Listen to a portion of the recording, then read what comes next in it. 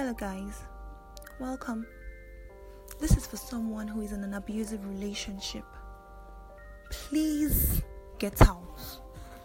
If it's hitting you, beating you up, battering you, and giving you money, girl, you deserve better.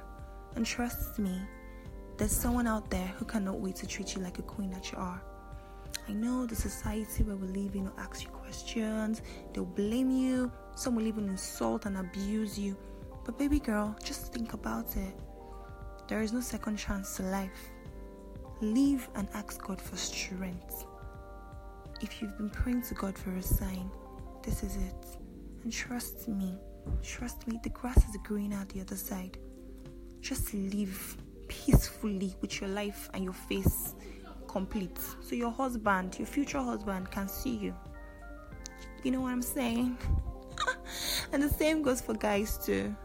If you're being abused emotionally, physically, in whatever form, whatever way, please leave. This life has no duplicates. We have to look out for ourselves first, love ourselves first before we let someone else come into our space and take that spot. So please leave. And trust me, better days are coming and better days ahead. I know it's gonna hurt. It's going to be really difficult, but you can do this. Ask God for strength and He will strengthen you. Have a great night rest and have a good day from the other sides of the world. Good night.